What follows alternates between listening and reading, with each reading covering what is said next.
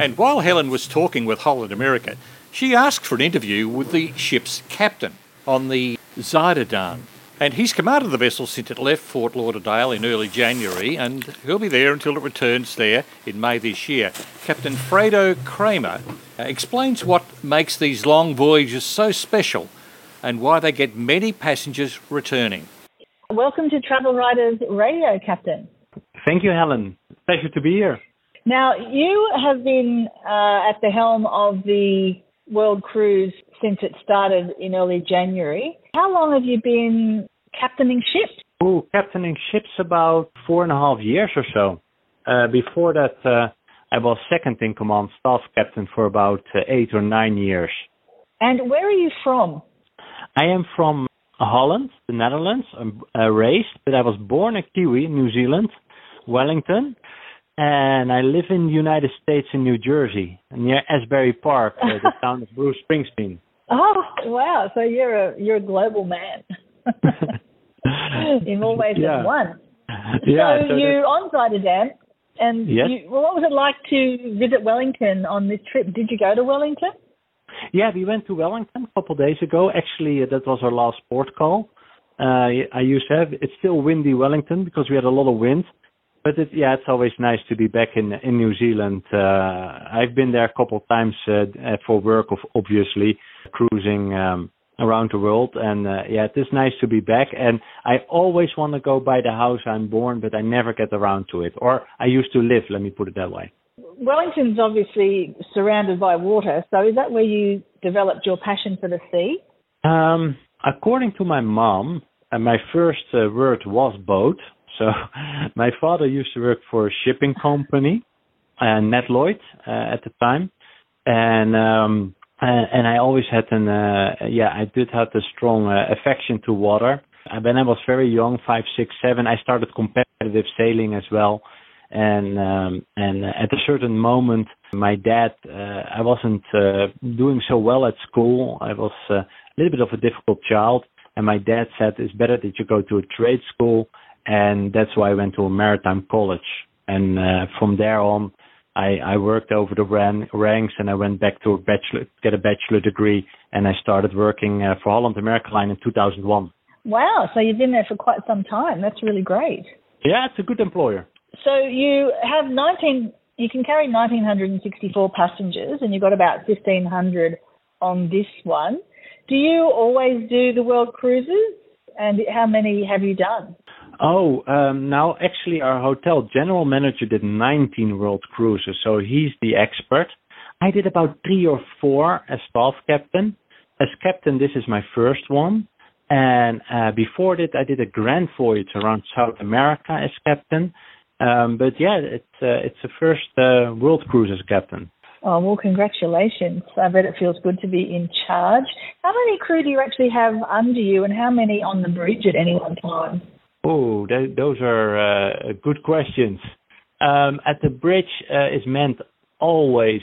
So basically, in port, there's always a lookout and an AB helmsman and an officer of the watch. And then when at sea, there are always 2 officers, 1 navigator, 1 co-navigator. So we have a check and balance system. And then there's 1 lookout and 1 helmsman, because we can steer the ship by computer or by manual, same as back in the day when you see the movies. So we do that, and then if we enter a port or we have restricted visibility or we have traffic, then the captain or staff captain comes on the bridge as well, and then we are more people. So at all times there's a lot of people on the bridge.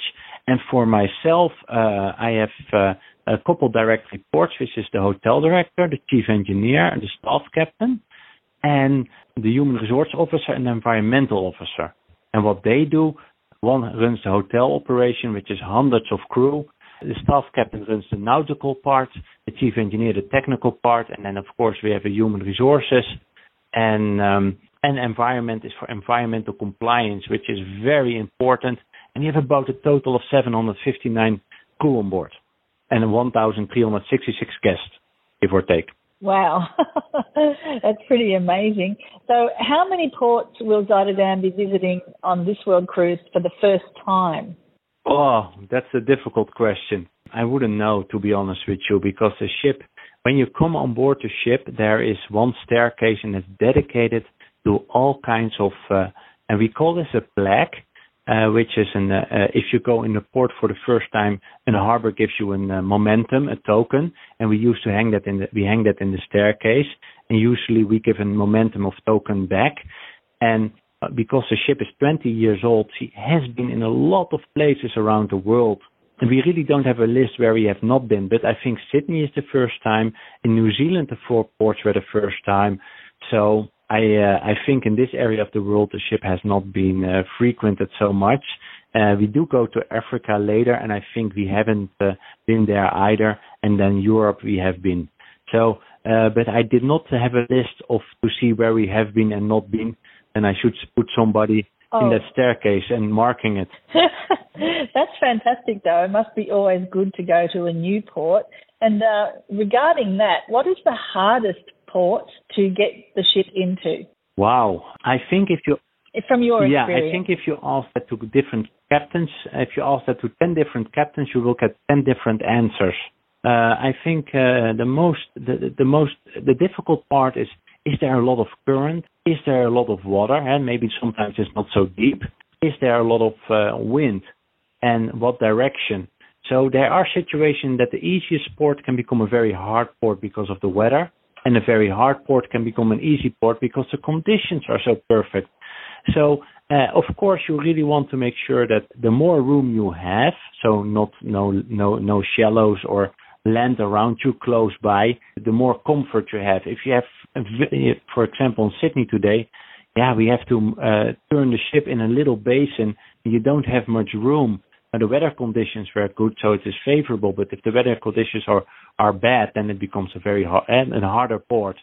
So I really don't have a list of the hardest ports, but there are ports, especially if you work with a lot of current, that then I'm happy when you're alongside, so to say, or gone. Oh, for sure, yeah. So do you always have to use the pilot and tugs when you come into ports like Sydney? Pilots, yes, for sure. That is almost everywhere in the world that is mandated by law, and that's a good thing because you're together in making sure you safely navigate the ship to the dock, and everybody wants to do that safely. And pilots are usually old master mariners. And they have a standard they follow, and then we work together and we get the job done. Tugs depends on which port, but we are here in White Bay under the bridge, so we do have 2 tugs there for contingency. If something goes wrong, the tugs are there because, of course, the stakes are so high when you are with the ship in Sydney. But in general, cruise ships are built to go into ports often. In average, we have 5 port calls a week. So they're also designed to maneuver very well. We have powerful thrusters, powerful propellers, and we are very maneuverable. So on that hand, we are less reliant on tugboats than, for example, a cargo carrier. How often do you get a chance to get off and explore some of the places you visit? Quite regularly. I think everyone on board is. It is for me highly encouraged as well because it gives you some time to see the benefits of the job. It's hard working usually on ships, but because you go to the different ports, you can immerse yourself in a different space and culture. Employees, that's a very good thing just to disconnect for a moment, and I do that myself as well. For example, now. This evening, I think I have a disco booked in the opera. I'm going to explore that. And tomorrow, I want to explore in the morning the bridge climb.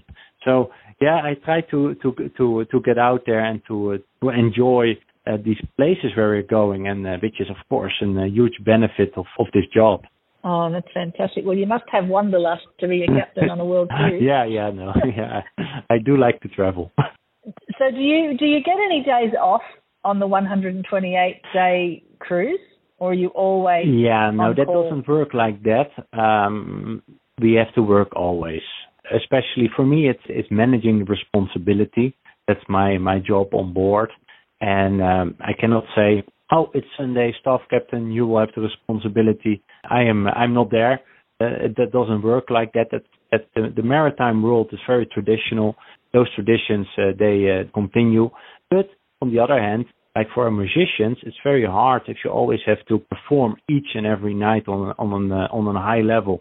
And there are nights that they are off because they just need to rejuvenate and that sort of thing. So it depends also a little bit on what position you are on board ship. So how do you negotiate bad weather when you get your weather forecast through and you think, oh, that looks a bit nasty? What do you do about that? That's an excellent question. For a captain, weather is always on the first of my mind when I wake up. I have these weather programs I'm looking at because, of course, weather can make a ship slightly uncomfortable. So you want to avoid that. And if it's bad weather, you want to avoid that as well. So for various reasons, A, can I go into the port or not? B, if it's on a transit, what is the most comfortable way to transit the Tasman Sea, for example? And we use weather programs for that to navigate it in such a way that it is as comfortable as possible. If the weather is really bad, we have to deviate and maybe cancel a port call, and we will do that. But it is something on my mind. We have also a fleet operations center in Miami, and they monitor us as well. So we have about 2 or 3 weather subscribers which are advising us, and then in Miami, and then myself. But the first thing I do when I wake up, check the weather and let the guests know it's comfortable and smooth sailing. And so far during this world cruise, we only had comfortable days. So far so good. Oh, that's very good. And are the passengers normally understanding when you have to cancel a port visit due to weather or due to something like cleaning the bottom of the ship? So we did not have that issue that, for example, that before entering New Zealand, nowadays you have to make sure your hull is clean. So we did that in Tahiti. And the ship came out of the shipyard in December, so we had a beautiful clean hull. But for the weathers, usually passengers really understand that because safety is paramount and you cannot just jeopardize it because of a port call. And while it can give a little bit of negative sentiment, usually when you look outside, you can see we cannot do that. And I have to say, in my experience, when I read through feedback from our guests, that if you cancel a call due to bad weather, that it is appreciated that safety is paramount. So it doesn't happen often. So far, I haven't canceled a single port call during this cruise, and I don't expect to anytime soon either. So on that part, we're good. But if I need to do it, we need to do it. So what is your favorite experience on this particular cruise? Like the best port, the prettiest place, the one that you really enjoyed the most on this particular world cruise? Wow, difficult question again, because everything has something else to offer. If you are in Sydney and you're in downtown Sydney and you have the shops, you have the parks, you have the opera house, you have the monuments, and that is one thing. But if you're, for example, in the South Pacific and you have the beautiful beaches and you have the snorkeling, that's good too. So it is like sometimes I compare it to different types of food around the world. One time you're in the mood for Italian or Chinese or maybe a plain hamburger. That is the same with where we are going. We're going to so many interesting places that everything has something to offer. And sometimes in my profession I'm biased because if the port is navigational easier, I might like it more than navigational harder ports, which was your earlier question. But I think Sydney is great. I think Auckland was great. I think the South Pacific was great. Moorea, Papeete. We had a nice little day in Panama. So I think there's a lot to do, and especially for this itinerary, later going to Africa, we're going to Norway, Northern Europe. I think there's so much to see. Amsterdam, Oslo, Auckland, Sydney, Cape Town, all such great cities. Well, no wonder that the Holland America Line passengers are so loyal, and you have some passengers on their 6th world cruise. I just spoke to one before. What do you think they love about Zuiderdam? I think it's the service and the connection they have with the crew members and the team members on board, and the service provided. And I think that is a strong factor for the loyalty from our guests, our dear guests, I have to say. It really is something special. I have crew members who know almost all the guests by name. It's an enormous feat, and it's nice to see. But you can see that the guests really like to come back for that. Helen Hayes there with Capt Fredo Kramer, Master of Holland America's Zuiderdam. This is Travel Writers Show on J Air 88 FM in Melbourne.